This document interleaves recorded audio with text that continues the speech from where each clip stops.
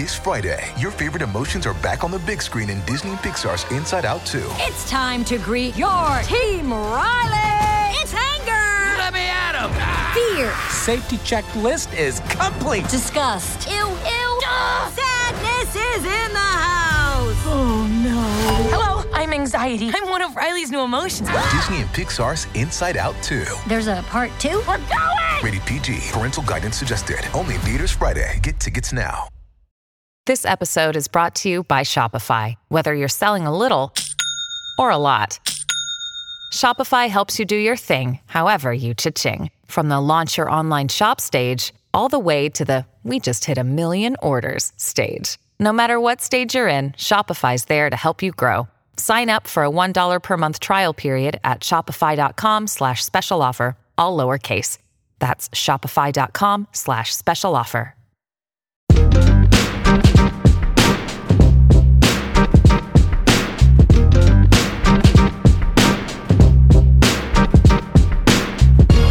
Welcome to a very special episode of Black Opinions Matter.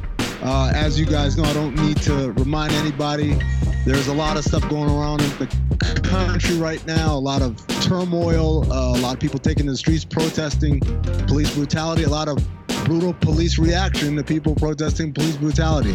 So we decided to put together a special episode today. We won't be talking about yesterday's episode, Insecure. Sorry. Instead, we're going to be talking about a lot of things that are bothering, I'm sure, all of you and definitely all of us. Joined as always by Black Trey, John Gervais, and Big Waz. And we got a special guest, our sister, our, North Star that we look to for in times of crisis to lead us, or at least give us another way of looking at things. Jemele Hill. Thanks, Jemele, for spending some time with us. I know you're real busy right now. Probably talking to a lot of people about what's happening. Yeah, it's been, it's crazy because, when things hit crisis points, that's when people want to suddenly hear from Black people, even though we try to warn them many times beforehand. America right now feels like one big disaster movie. In a disaster movie, the crazy hair scientist is like, but I told you we were headed for the iceberg. And it's like, that's been Black people like literally forever. And so now they're like, oh shit, we headed for an iceberg. Like, yeah, we are. So unfortunately, I'm having a lot of conversations about what's happening in our country, some of the violence that we've experienced that has been ongoing. I mean, it's just that they're just finding out about it. We've been new about it. So while I consider these things to be kind of useful, just in the sense of like, we're able to maybe get a message out that wasn't out before, it's also frustrating at the same time that we're still having the same conversations in 2020. So let me get right off the bat. Let me ask you my pessimist question. Is this different or is this just the same thing like Ferguson, like all the other protests where we took to the streets, we complained, we marched, and then life went back to normal a few days later? So I feel like this is different, but just because it's different, that doesn't mean that we'll see any more progress than we've seen before. But it's definitely different because let me tell y'all on some real shit that's happened to me in the last 3 days. I have white friends, despite what social media may have people believe. I do. Where? Name them. I do sometimes fuck with white people, but no. What is really different is that in the last 3 days, pretty much all of who I would consider to be my close white friends have all reached out to me and said, hey, first of all, accepting a level of accountability upon themselves, not necessarily about the nation's problems, but mostly about our friendship. Being like, if I've been that kind of white person that you haven't felt like you can express some of the things that happens, I'm sorry, and so that has never happened to me. And realize I was in high school when Rodney King happened.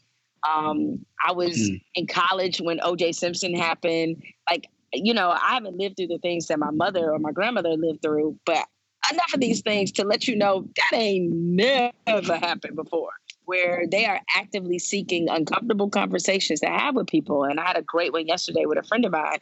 And so that just lets me know that this is a little different. And even the number of white athletes we're seeing speaking out, like, I just would have never guessed Trevor Lawrence had something to say, or Joe Burrow, right? Like, it's coming, like, the expected white people you get. Like, of course, I expect Chris Long, who's been at the forefront of these issues, to say something. But when we start hearing from some other folks, I'm like, well, damn, like, this, it must be something about this that hit a little bit different. And I'm happy to see it. The pessimist, to answer your, to get back to your original root question, is that during this time where we're all kind of in some degree of quarantine, no sports are actually being played. I have thought many times, would there be this response, particularly from coaches, particularly from, more heads of state, if we were in a season? If there were games being played and money being made, would they still have all of this to say? And I don't know. I don't know what the answer to that is. I was talking to my colleague over at The Athletic, David Aldridge, last week about all of this stuff that's going on. And he asked, like, what do you think our role as Black people with voices is in this? And do we even have one, right? Like I don't, to me, I feel like it's our job to just be as candid as we can, as honest. Insofar as people think we got credibility, we should be trying to use that to shed light on this. What do you think your role in all of this is? Because I kind of feel like I'm at a loss, honestly, most of the time. Well, you shouldn't be. And we shouldn't underestimate the power of creating and facilitating and furthering conversation. Like, that is actually very necessary. I've never considered myself an activist. People have placed me in that category. But the reason I don't is because I'm not the one who's standing in downtown LA right now, or in other streets in Louisville, or where some of these atrocities have happened in Minneapolis, and being on the front line and maybe, taking a rubber bullet. Like, that's not where I am right now. So for me to pretend like I should be on the same level as people who are doing that would be a little disingenuous. But I tell you what I can do is that I can bang that drum. I can make people uncomfortable, and I can force people to think in a way that they don't maybe necessarily want to think. And I think you guys can do the same thing. I know it's a temptation to look at it. It's like, oh, we're just speaking into a mic. You feel like unless a dog is sick on your ass, you're not really doing anything. But that's not the entire equation of what matters right now. It's like, we need voices. We need people who are willing to call shit what it is. And I don't underestimate the value of that. And so I'm happy to serve that role. Certainly happy to do more outside of that, for sure. But at the very least, let me play to my strengths. Let me go to the plays that work. Let me use my playbook, which I know is very vital in these times. And I think you guys are probably doing the same thing. You know that when you speak to something, people listen, and that cannot be something that's overestimated. Jamel, I actually took a page out of your book. Again, I don't feel like I'm an activist or anything of that nature, but in the past week, I've been very vocal on my platform. And I'm not sure, like I said, 4 years ago when protest was happening and to now, but Wednesday struck a nerve that I couldn't just turn a cheek and say, well, this happens every day, or it's not my problem, or let it go by. And man, I'm talking about when it hit home because I'm a teacher as well as work for The Athletic as well, talking sports, but I'm kind of in the middle that I'm willing to risk it all for the cause, you know what I mean? And in this situation, I knew that I needed to use my platform to make these conversations uncomfortable. And like you said, me working with all white colleagues, and you going to school with all white people, I'm from Compton, and I actually dealt with firsthand having a gun placed to my head by law enforcement for just being Black in multiple occasions. So I definitely could relate to that situation, except, obviously my life was, I didn't lose my life. So speaking up for the voiceless, and then obviously I had my white friends who I've never had this conversation with reach out. Hey, are you okay? It's not about me being okay, because I've been so desensitized to this, not only growing up in Los Angeles, but I felt like it was my mission to expand our voice, because sometimes I feel that Black people, us right now having this conversation is preaching to the choir. And what I have pretty much put on my white friends, my counterparts, is using your voice to make our voice louder. You know what I mean? Holding accountability, being anti-racist and calling out the racists. You know what I mean? Letting them know that this is not a black versus white thing, but that it's a everybody versus racism thing. That researching policies and understanding who you vote for every year to put in those local offices and knowing what their history is with dealing with black folks. I mean, I shouldn't be scared every time those lights get behind me when I'm behind the wheel. And I think that a lot of people are, you know, like I said, it's cliche to say I've never been in your shoes and I couldn't imagine how it feels. Well, help us out. Be allies. Continue to use your voice just as much. And it shouldn't take for this, but I am hopeful. Like I said, these are something that I've never experienced, and it's more and more people speaking out and more people reaching out on how they can do it. And you're seeing people getting shot in the face with rubber bullets and all this other scenario. And I do sympathize with that, but that's us walking out the door every day. Yeah. I mean, I hear you because I am encouraged by the level of dialogue that's taking place now, but I also know better. I mean, we all know better. We have seen engagement in the moment and what happens when it's gone. And as I told a white friend of mine who wanted to have this conversation, it's like, it's fine if you engage your black friends. And I think that you do need to do that.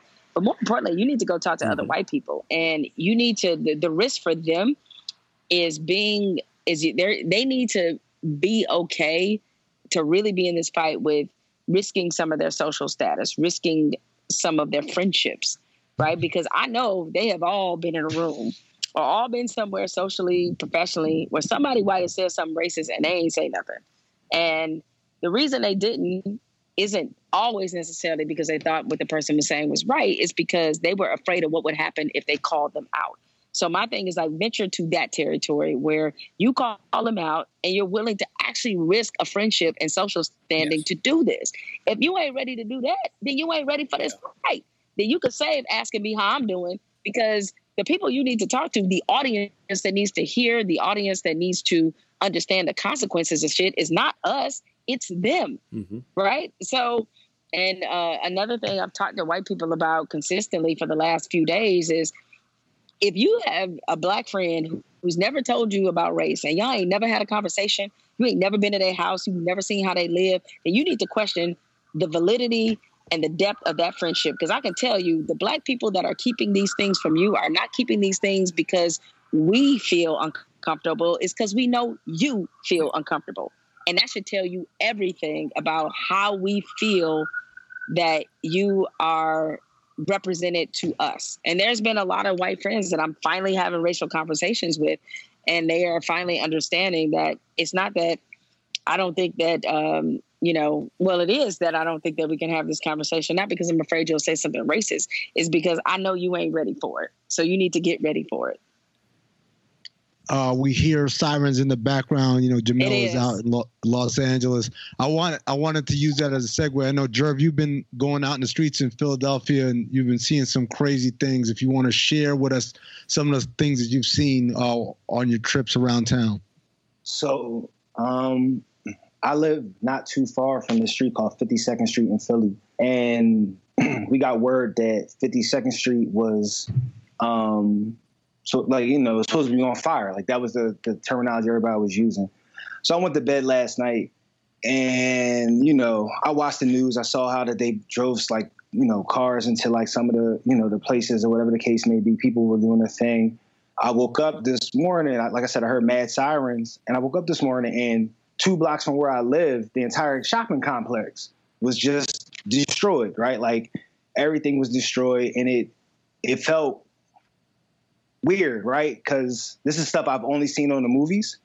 You know what I mean? Like, when OJ and all that stuff happened, I mean, I was in high school with OJ, but all I saw was what happened on television out in Cali, right? Like, it wasn't here.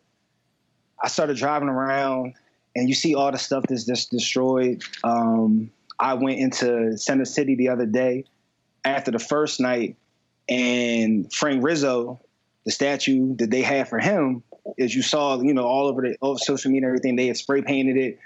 I think they even tried to put like a noose around his neck or whatever the case may be, because, his reputation was wild in Philly or whatever. So there's a lot of people that really don't want that statue up to begin with.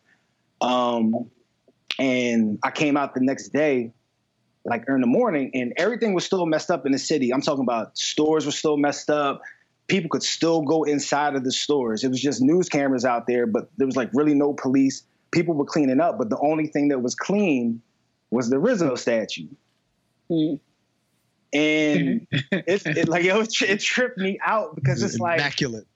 Yeah, I mean, like, you could tell it got messed up, but I posted it. It was a before and after picture. The before looks nothing like the after. So it's clear as day that whether it be the city, whether it be just somebody who fools a Rizzo came out and cleaned it up, whatever. Somebody took the time out of the day to pick that particular thing to clean out.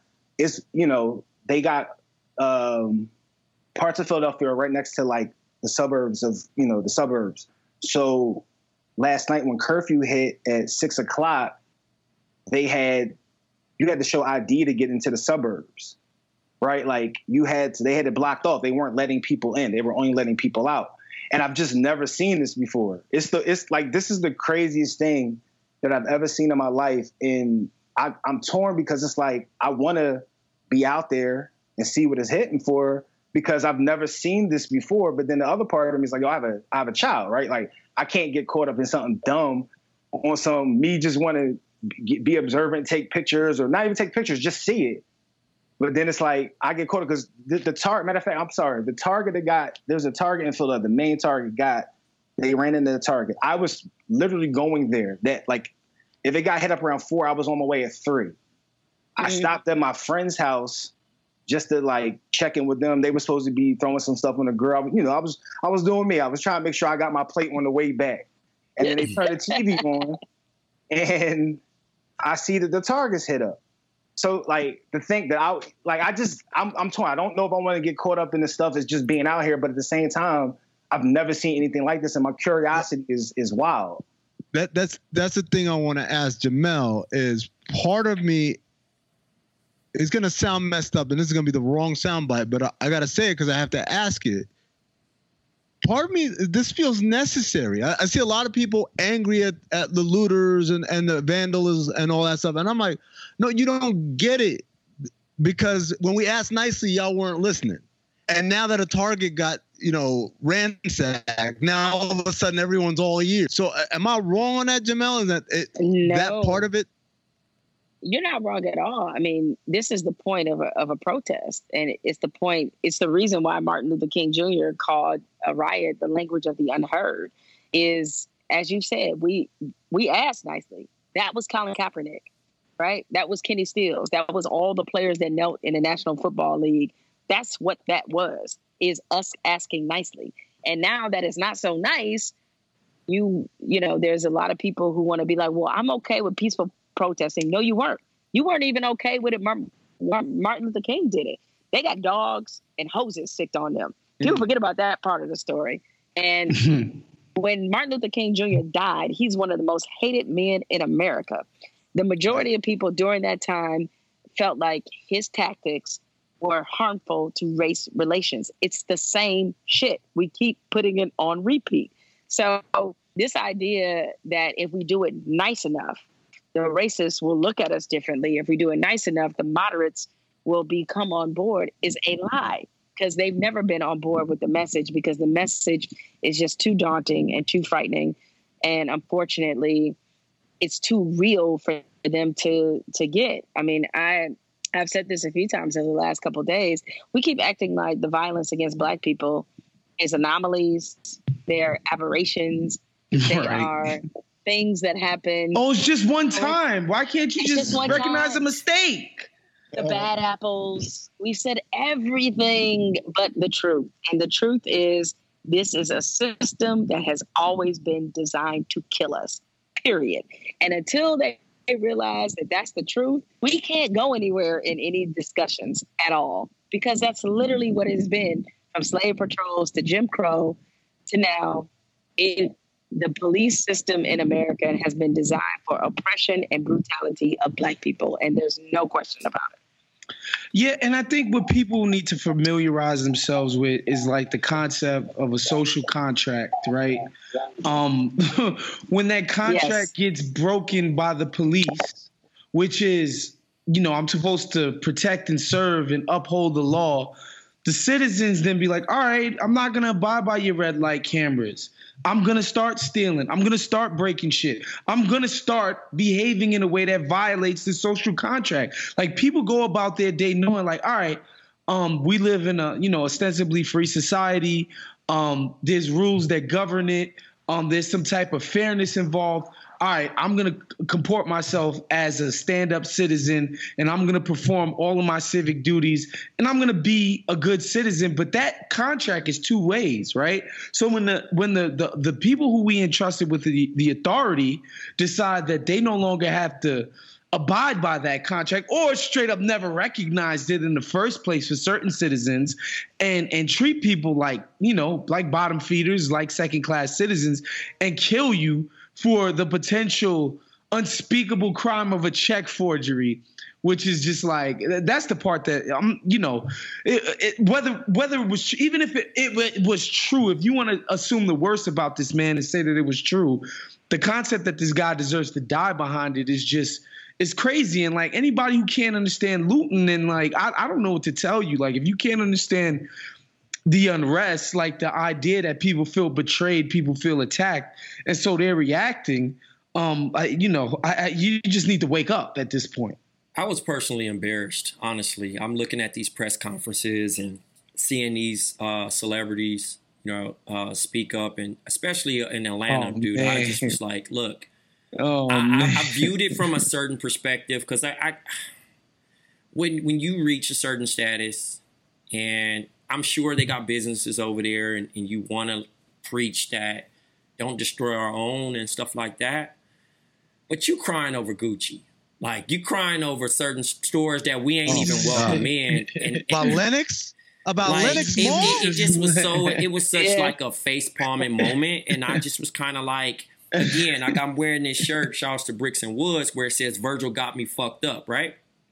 And it wasn't even about the dollar amount that this man presented to post and say, all right, I'll put $50 for this fund. Because I'm not pocket watching anybody. As long as you helped, you helped. It was his follow-up on his Instagram story about crying over a man's consignment sneaker store, right? And and you look at the man's post who actually owns his store, and he's like, Black culture helped me. Like, eventually we gonna be all right. I ain't tripping. But you crying saying looters and all these people and they deserve this and they. Well, Trey, he brought Supreme to Chicago. He showed them babe. So here's the thing now, right? I gave you Negroes babe. This is how you repaid me. Here's a man that's selling $111 socks, right?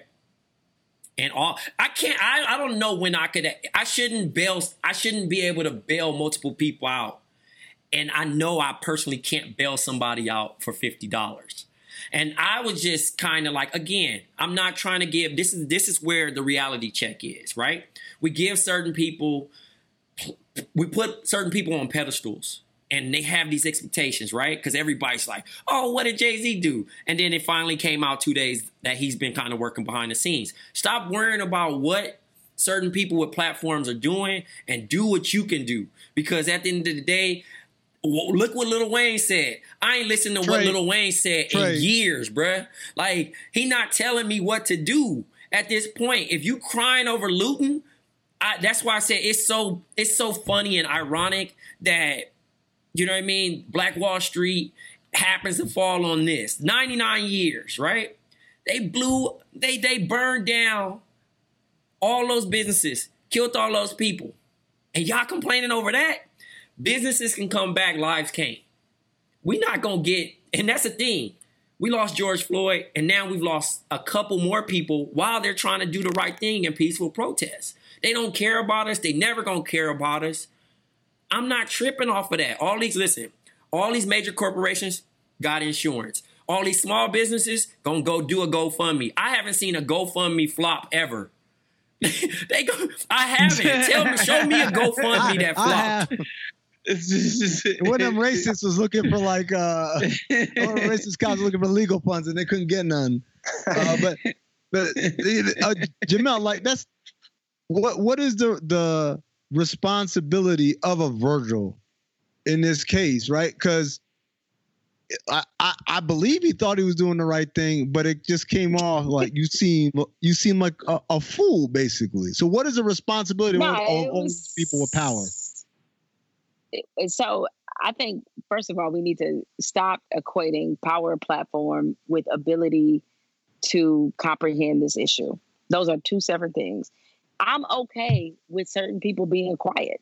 Yep. And we need to stop thinking just because you got a big following, just because you Virgil, just because you Lil Wayne, that you are equipped to handle some of these complex, nuanced racial issues. You aren't. I'm not telling them to shut up. What I am saying is I'm not beating down their door to say anything because you know who I'm glad I ain't heard from? Thank is God. Kanye West. I'm super glad. Thank God. Super glad that has not happened.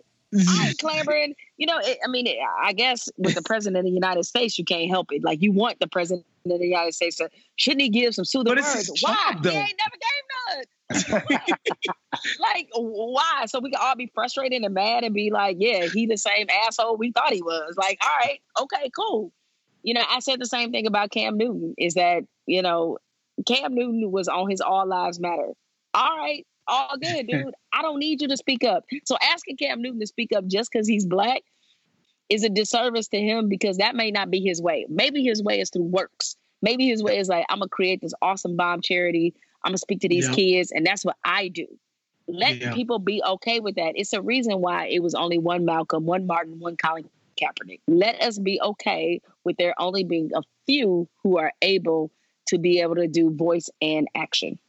Having said that, though, this has been my philosophy from the beginning. Actually, we talked about it, Waz, if you remember, we talked about Jordan a few weeks ago and how he didn't do enough, quote unquote, didn't do enough during his playing career. And I said, I'm not in the business of conscripting people to the cause.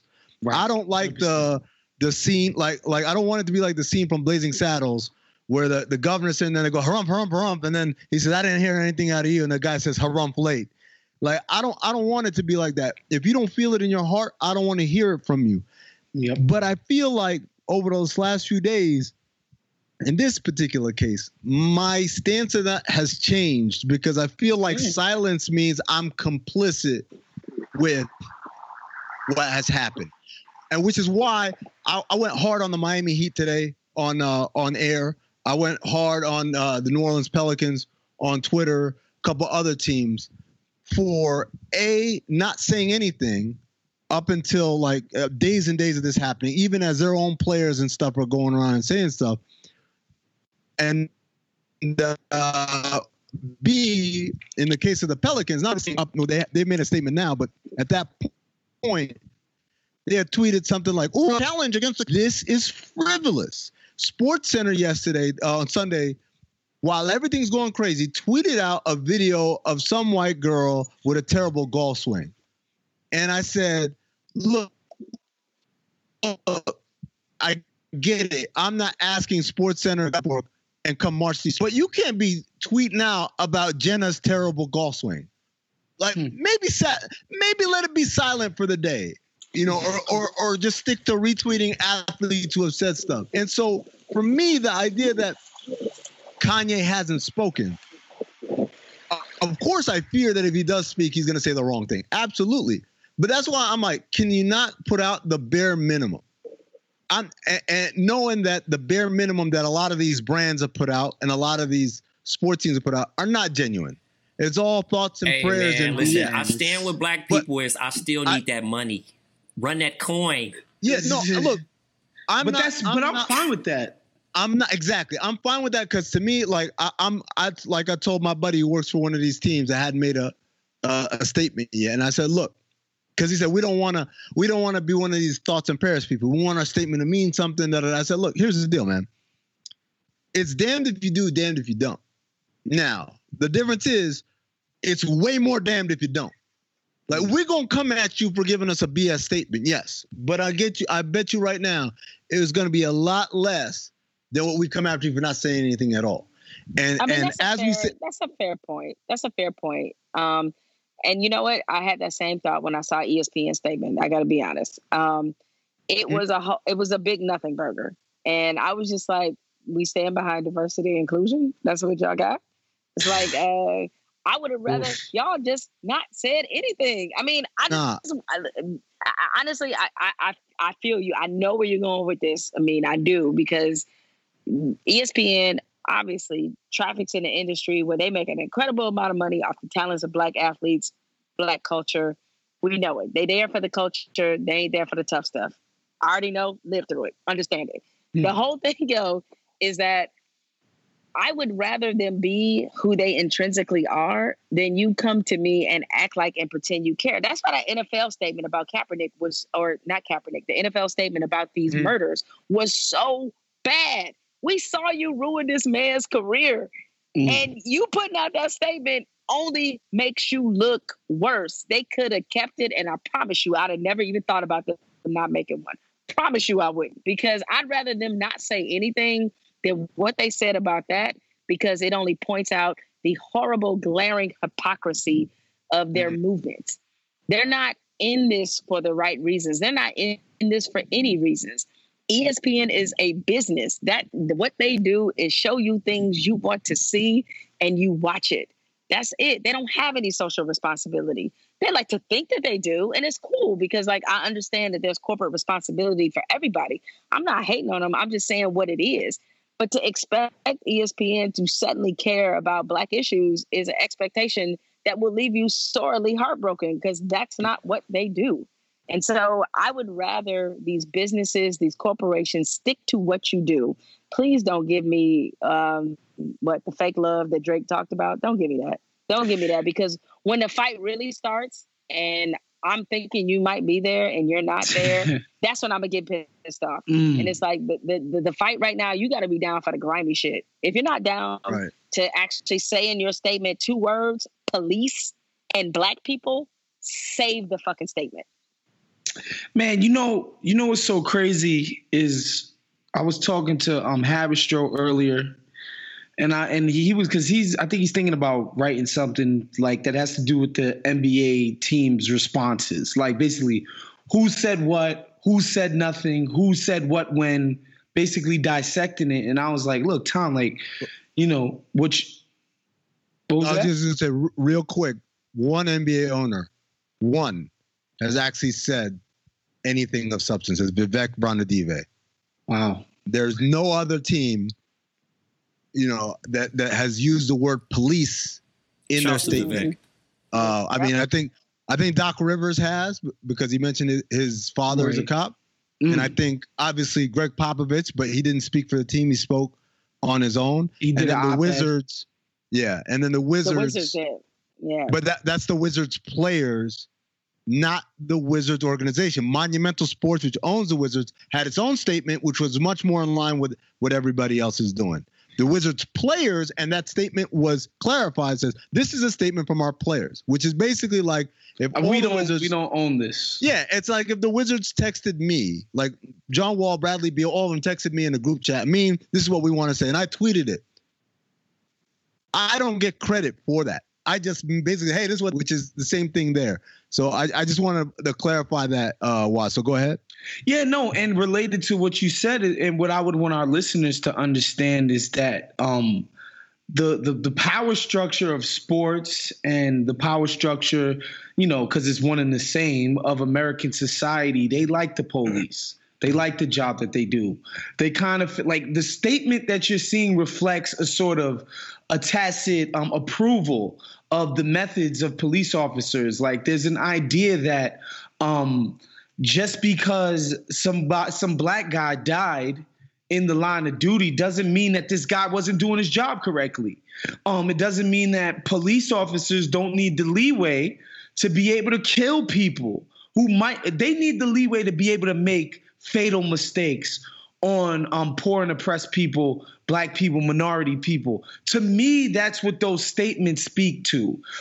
It's just a tacit acknowledgement that we like the cops. We're not going to use our platform to disparage the cops. We're not going to kill the cops in public. We, the power structure of these leagues, these brands, whoever the case may be, we're not going to say F the police. We're not going to talk about, yo, man, maybe we need to look at new ways of punishing police for the behavior that they have. To me, it just says that the ownership group of the NBA, they like the cops a lot, man. They like the cops a lot more than they care to maybe offend their employees or offend the people who watch their products, who give them the money for whatever they provide as a product. They'd rather offend them, the players, the viewership who happens to be offended by this, than the police. Jamel, because I know you're running out of time here, I just want to ask you one quick question before you got to go. What about white people who in regular times profit greatly about the Black experience? So the example that come up a lot is there's a weatherman or a newscaster in Charlotte who every time there's a new dance comes out with an Instagram video him doing the Tootsie Slide or whatever, and everyone loves it, and everyone says, oh, he's invited to the cookout, whatever. And when all this is happening, guys not only nowhere to be found, but when he did try to do something, it was literally so he could sell merch off of it. How do we handle people like that so that whenever this is over, then we never have this conversation with these leeches again? So what we need to do is we need to stop conflating acceptance, love of Black culture with love of Black people. They're not the same thing. And a lot of us are very loose with these cookout invitations, and not understanding that just because they can listen to a Jay-Z album or because they love certain music or they love certain movies, they ain't down with us, because eventually you're going to get that point where you know where people stand. And a lot of times you wind up being disappointed because you overestimated where they stood based off their love of pop culture. So what I would say is that we need to be very careful. We need to be more stingy with these cookout invitations. And if we're going to have some real conversations with white folks, we need to have real conversations that make them understand that this is a critical thought process going on now. That this is not about them being defensive. It's not about us accusing and blaming them of everything that happened in racial history. It is about acknowledgement. It's about acceptance, and it's about accountability. And if they can't understand those three things, it's like, I don't even know why we're having a conversation. We have to be willing to let some of that acceptance that we crave from the majority group go. Let it go, because some of it is not even worth us wagering our self-respect and our integrity for. So that's kind of where I stand with it. Jemele Hill, you can read her work at The Atlantic. You can follow her Instagram, on Twitter. She's one of the smartest people I know. I turn to you for guidance, and you have not failed to deliver. So thank you again for giving us the time, Jemele. Yeah, and thank you guys for this conversation. This has been awesome. Awesome. All right. So thanks, Jemele. The thing I want to say real quick, and I wish we had the chance to talk to her about it, but I know she had to run. Hold on, can we break some news on here, Amin? Did you see Pablo? Yes. With the Knicks email? Yes. Go ahead. Yeah, go ahead. Yeah, go ahead and do that. Okay, so Pablo, his tweet says, I'm told that Knicks players Pablo Torre of ESPN, friend of the show, one of the greatest Asians in America, and that's self-proclaimed, by the way. So his tweet says as follows: I'm told that the Knicks players and employees are furious that the team hasn't made a public statement about George Floyd. And I just obtained an email that owner Jim Dolan sent to MSG employees today defending the organization's decision to stay silent. And the letter goes like this: subject, a message from Jim Dolan. This guy calls himself Jim. It's in company emails. It's kind of funny. Okay, cool. Dolan says, we know that some of you have asked whether our company is going to make a public statement about the killing of George Floyd by a Minneapolis police officer. I want you to know I realize the importance of the issue. Therefore, I want you to understand our internal position. This is a turbulent time in our country. The coronavirus and civil unrest have taken their toll on our way of life. We at Madison Square Garden stand by our values of a respectful and peaceful workplace. We always will. As companies in the business of sports and entertainment, however, we are not any more qualified than anyone else is to offer our opinion on social matters. What's important is how we operate. Our companies are committed to upholding our values, which include creating a respectful workplace for all, and that will never change. What we say to each other matters. How we treat each other matters, and that's what will get us through this difficult time. That's the end of the email that James Dolan, owner of the New York Knicks, sent to his employees. Well, when they show you who they are, believe them. You gotta believe them. You gotta believe them. This is, I mean, I think this is why you. I guess I see Jamel's point. It's like, I don't want someone lying to me. And I guess it's good that we now know, like, that's how y'all feel. Y'all not making a statement because you haven't figured it out or you're trying to figure out a better way to say it. You don't make a statement because you don't care.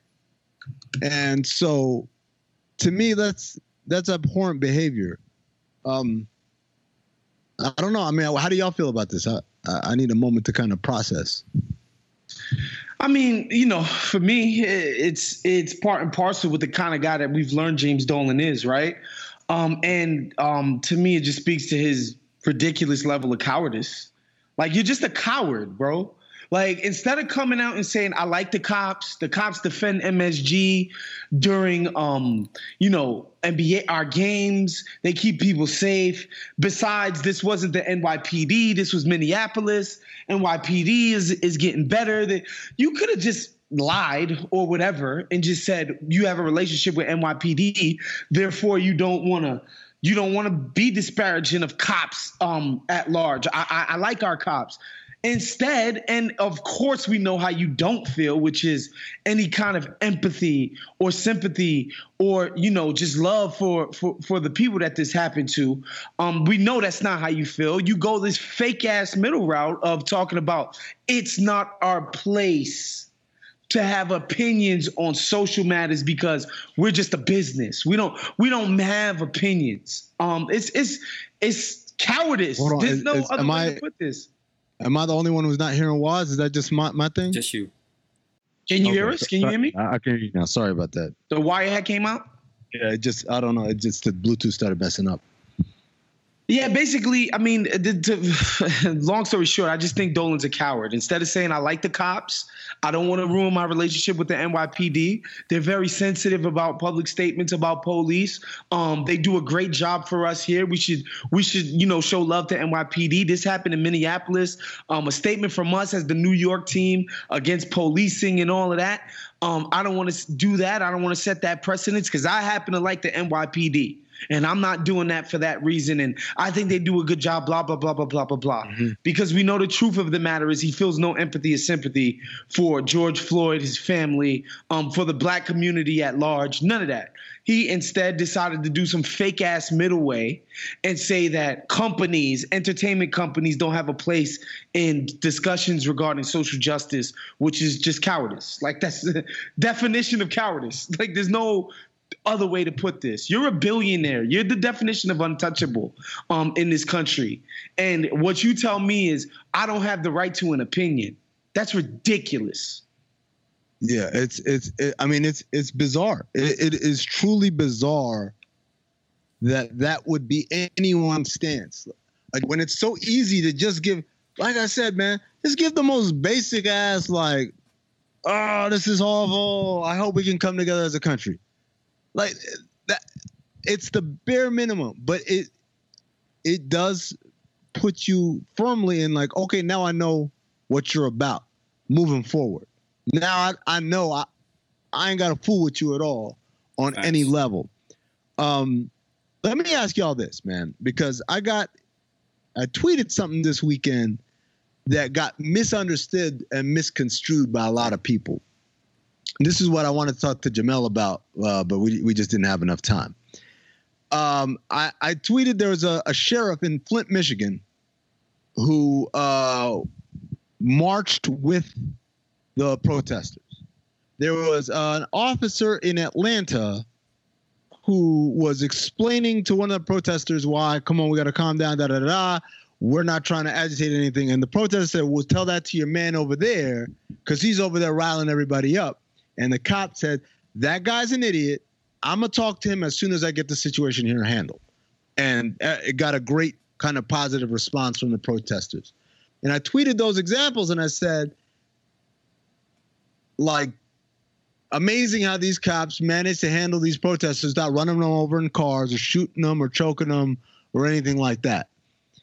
And I meant it as an example to all the people, and there were plenty of people who were saying to all these acts of police violence, well, those people should have got out of the way. Well, those people shouldn't have been looting. Well, all the kind of like justifications for lethal or attempted lethal force.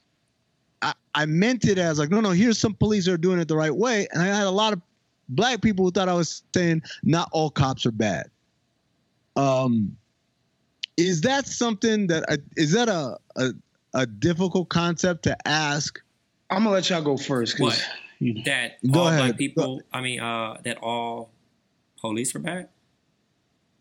Well, I mean, no, just a mean fucking explaining that there is actually a right way to police a community. Right. And sharing an example of that is not all cop shit. It's shit. So it's basically like, see, this shit is possible. Other fucking cops. I got a chance to talk to a buddy of mine who I went to high school with, who is a sergeant in the Southern Cal region, right? And it bothered him so much, right? Because again, he's in a weird spot, right? Sergeant, for one, from Compton, grew up in the same streets, had to deal with bad cops and all that, right? But is in the ranks, well respected, and he also said that police officers need to remove their ego when they put the uniform on. And in this particular situation with Mr. Floyd, that officer that had his knee into his neck did not want to lose to that crowd. You know what I mean? Like, he wanted to maintain that power and keep his ego. And in the scenario is that what should have happened, especially with those officers that kind of turned their head or kind of controlled the scenario, didn't step in and stop him, didn't want to lose either. Because once they felt like if they would have let him live in that situation or let him walk away, then they lose control of that area.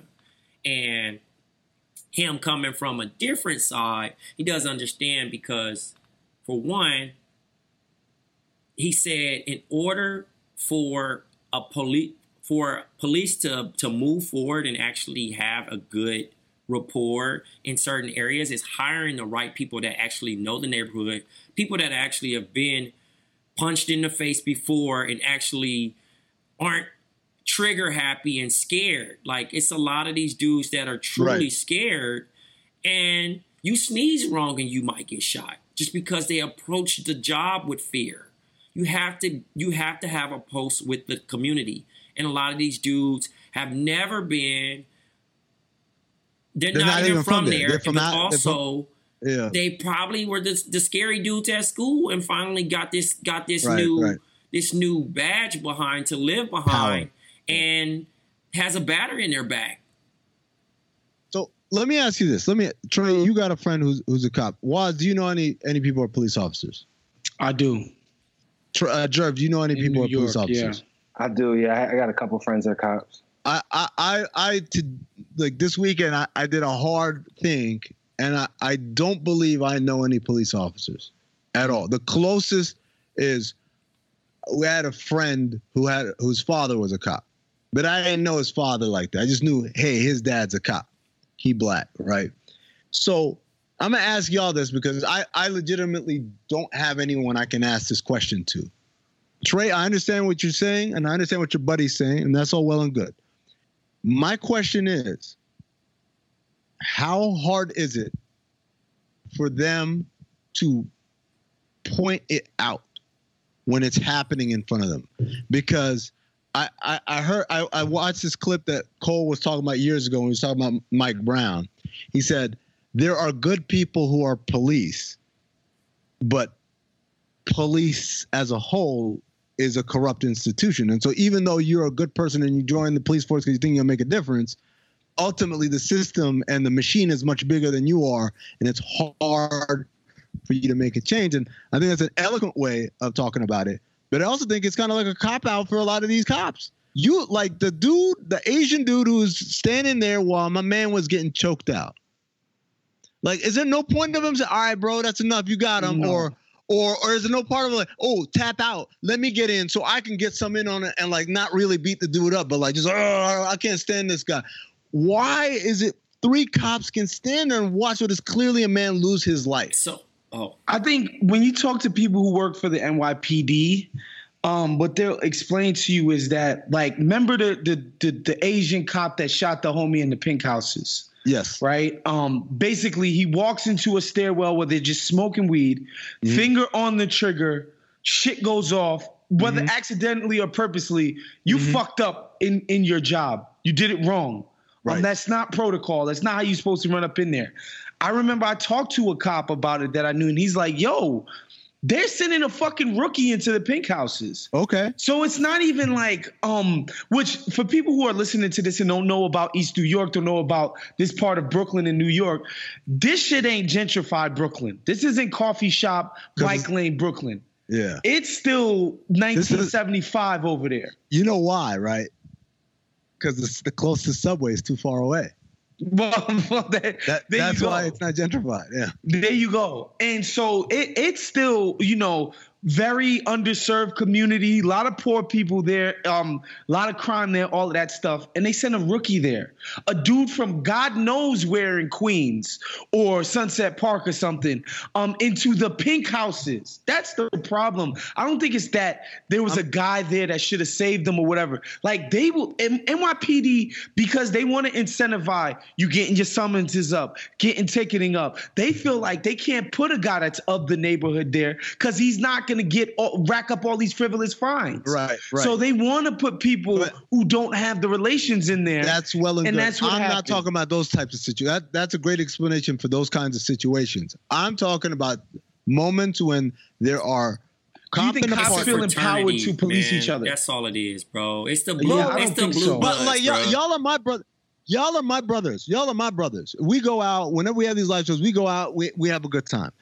If one of y'all started beating somebody down, I'm not saying I would say, hey, that's wrong. I would be like, at some point, like, okay, Trey, he's had enough. We've seen it 100 times all over this country where real friends, real brotherhoods, where people are like, all right, bro, he's good. He's good. Common sense makes sense, right?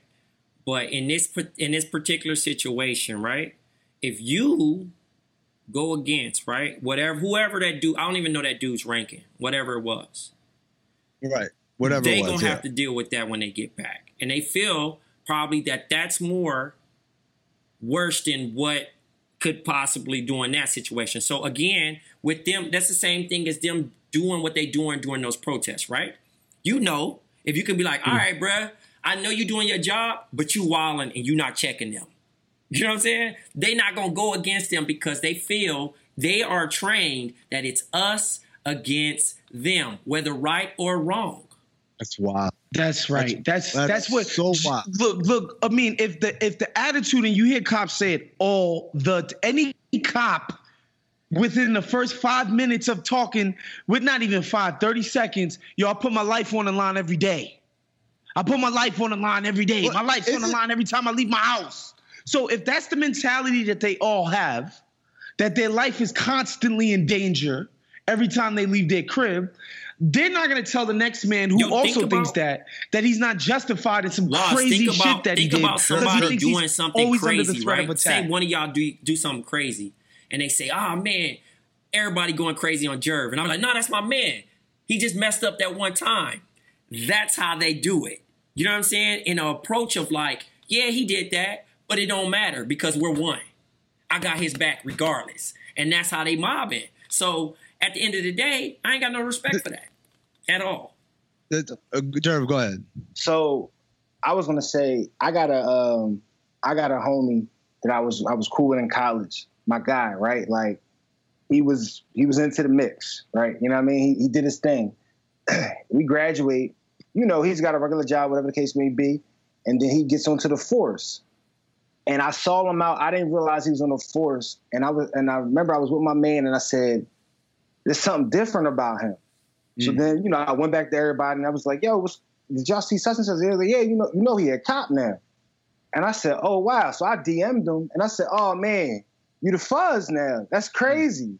I'm happy for you, right?" But he didn't reply. But this is something I would normally say to him, right? Yeah. Just talking shit. Yeah.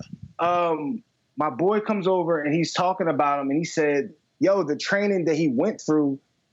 His exact words were, "Yo, he got brainwashed." Oh my God! Like he literally came out a different person than he was prior to whatever the X amount of weeks of training that it was. Whatever it is they go through, like I'm in a fraternity, right? You go through you whoop-de-whoop, wop-de-wop, whatever.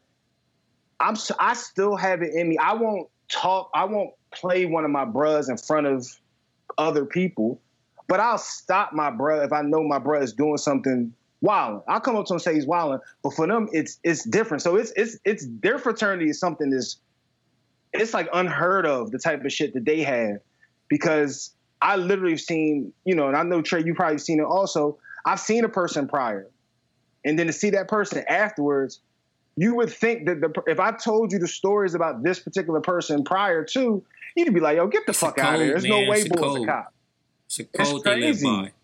It's a code, whether it's bad or wrong, bro. I got the way I think about it is, Jerv, you're in a fraternity. If there was a brother either in your chapter or just in some chapter somewhere in the country who was walking around murdering people with his candy cane, right? You wouldn't sit here and start asking, "Well, wait a second, who did he murder? Why did he do it?" You'd be like, "That ain't me, that ain't us, and that dude does not represent us." You guys would go out of your way to make sure everyone knows he's not one of us. Much like if you were out with one of your brothers, if you and Mark Hill were out, and Mark Hill were beating somebody up, part of it is you're going to stop because Mark's your brother, right? I don't want Mark to get in that kind of problems. Right.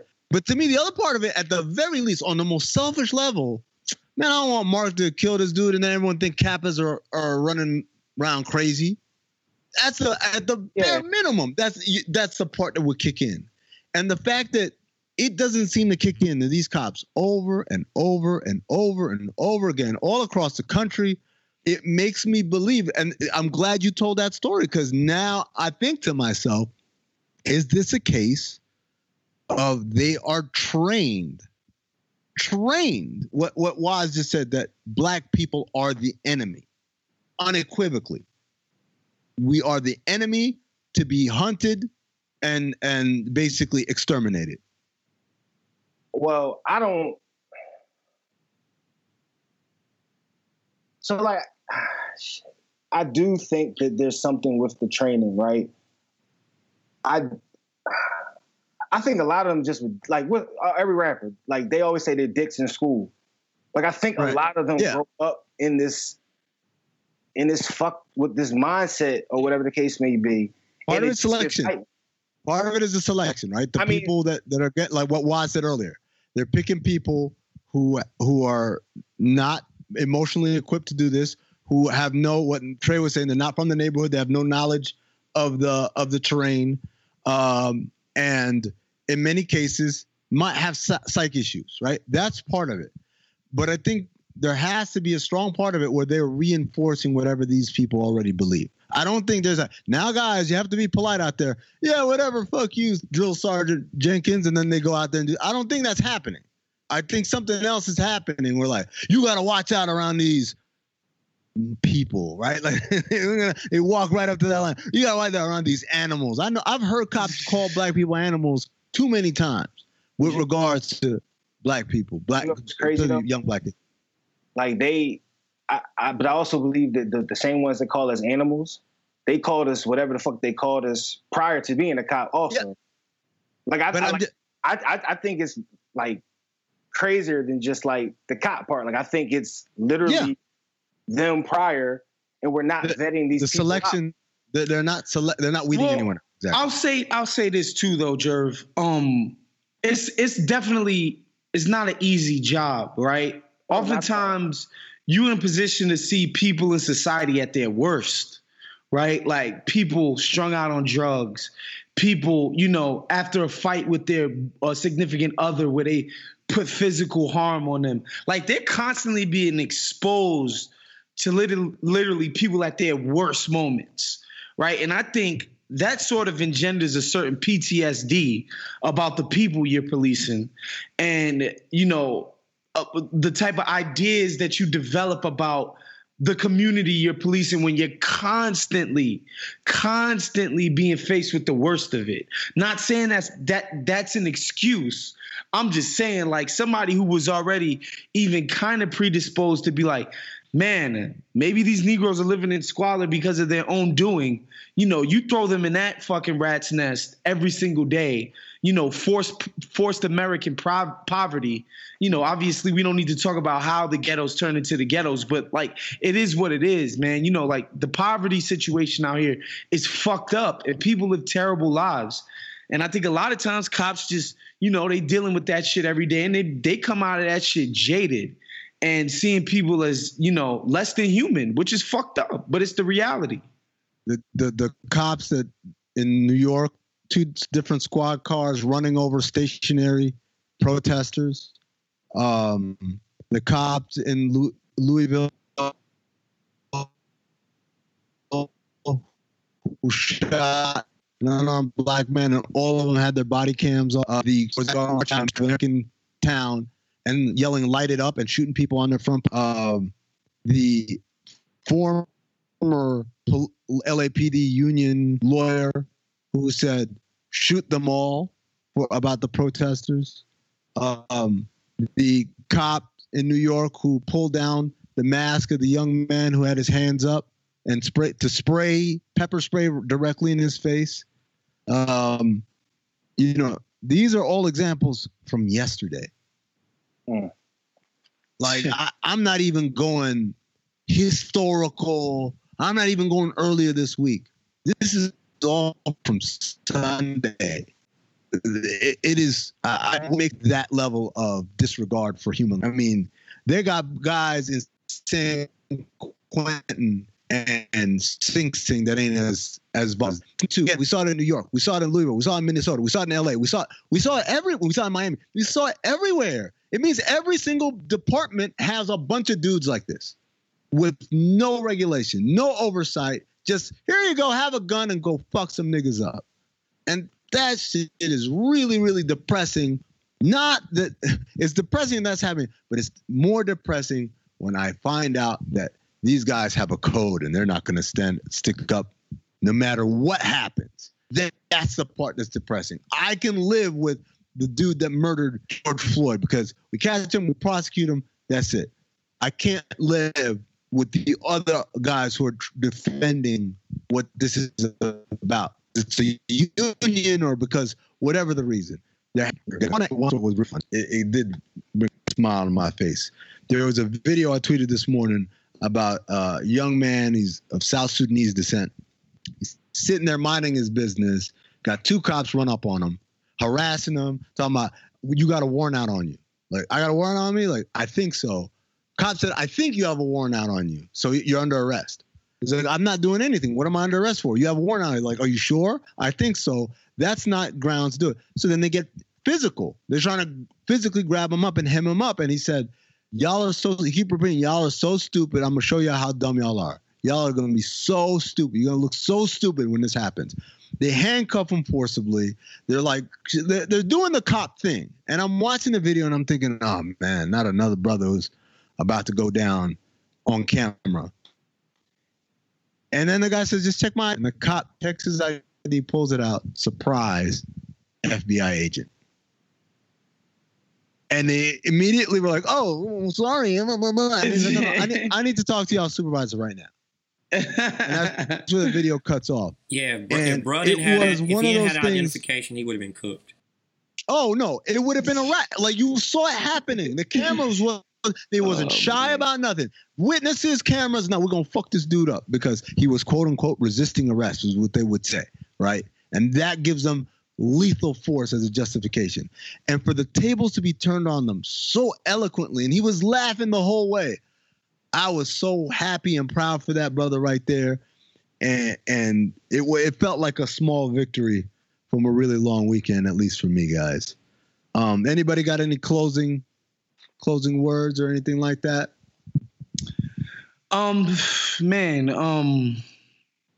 That thing you said about a code, about the whole police blue shield and blue wall and all of that shit.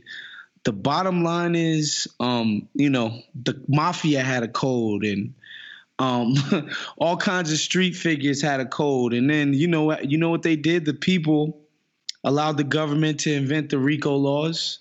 And the code was no more. People started snitching left and right. Mobsters started going to jail regularly. Organized crimes, influence, and stuff like the unions in New York and all over the country started to dwindle. They enacted laws, and those laws got executed on them, and now you see the results of that. That code doesn't mean shit anymore, right? I think you would have to see something similar enforced on cops, but the citizenry would have to want it, and I don't know how much closer we are to that, which I think is what what really makes me sad. Whenever I really think about it, it's like people don't actually give a fuck. Waz. A lot of people think this is the way it's supposed to function. Waz, when you see white people get beaten up by cops, do you think that will change their mind? Because we're seeing that now. I think.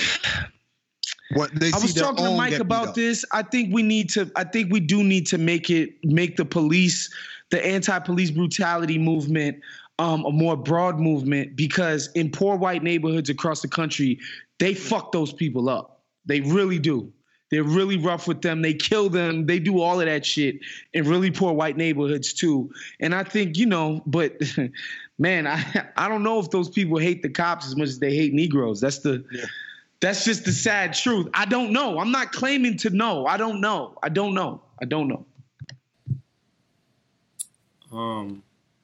Since we're closing out, I just wanted to mention that I'm doing something on Fridays called Safe Space Fridays for Black men in trauma. So for our listeners, that anybody that needs to vent after a long work week or feel that they have no one to talk to, please tap in with me. It is attached to my Twitter profile as well as my Instagram. So check that out. I just want everybody to be safe, man. Like it's literally crazy out here. Whatever decisions that you decide to make, whatever, just be safe. Especially everybody in these cities that are like really popping right now. You know what I mean? Just be safe, and yeah, I can't say that. Just be safe, because it's real out here right now. Yeah. On that note of safety, let me just say one last thing. If you have kids, do not bring them out. These protests are not safe. I know a lot of y'all are trying to educate your kids and have them feel like they're part of the movement and all that. Your kids don't need to be put in that kind of danger of being hurt, because you see these animals in badges they have no regrets about anything. They'll point a gun at a child. We've seen them take the life of a child. So don't expose them to that danger, but also don't expose them to that trauma. Their trauma of seeing their father or their mother or their auntie or uncle get beaten in the streets. That has a way for a child's mind to really be traumatic moving forward. So I'm not saying that you shouldn't have these conversations with your family. Absolutely have these conversations with your children. Educate them on what's happening. Make them smarter. Make them more empathetic and aware of what's happening in the world. But they don't have to be there firsthand, because some things a child's mind is not capable of handling. And then also, again, there's just a physical threat to them, man. Like these people ran people over in their cars. You think they give a fuck about if your 6-year-old or your 10-year-old is out there? They don't care. They don't care. Man, this has been a great episode. Thank you to our guest, Jemele Hill. Awesome, as always, to have her on. Thanks to Rob Lopez producing. Thanks, Big Waz, Black Trey, John Gervais. Thanks to the listeners. Everyone stay safe. Keep it locked. We're going to try here on Count the Things to give you guys a mixture of content that's relevant. And when it's not relevant, we'll let you know what type of episode you're in store for, so that you don't have to waste your time if you don't feel like laughing or giggling or whatever. We'll be back, I hope, with more Insecure kind of reviews next week with B. Until then, this has been Black Opinions Matter. This is what I gotta say to the people who are destroying things.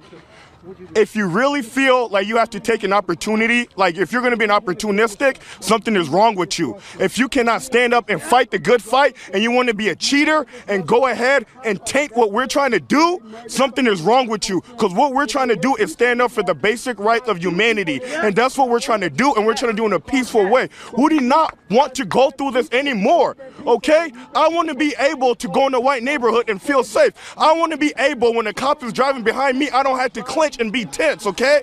I want to be able just to be free and not have to think about every step I take. Because at the end of the day, being black is a crime. At the end of the day, being born black is a crime to them. And I don't understand why. Because we're all humans. And that's sickening. This is the story of the one. As head of maintenance at a concert hall, he knows the show must always go on. That's why he works behind the scenes, ensuring every light is working, the HVAC is humming, and his facility shines. With Grainger's supplies and solutions for every challenge he faces, plus 24/7 customer support, his venue never misses a beat. Call quickgrainger.com or just stop by. Grainger, for the ones who get it done.